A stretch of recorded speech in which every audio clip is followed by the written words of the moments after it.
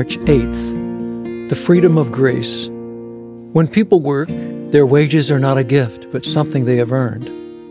But people are counted as righteous, not because of their work, but because of their faith in God, who forgives sinners. Romans chapter 4, verses 4 and 5. No power of man could have ever provided release from the lethal grip of sin on humanity.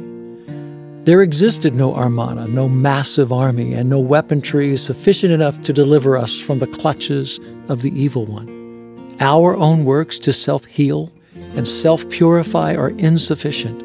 Only the hand of God, only the redemption of Christ provides escape from sin's dark dungeons.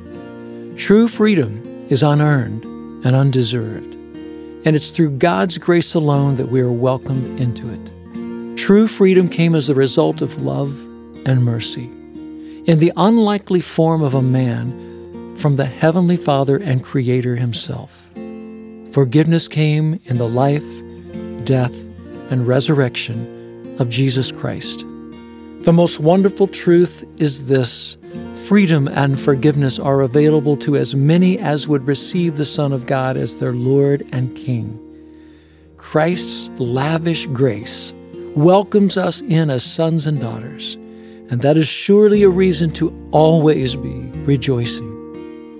You and you alone, Lord Jesus Christ, have given me freedom, motivated by your love and accomplished by your sacrifice. Covered by your grace, I am no longer condemned to death, but now live in the hope of your glory.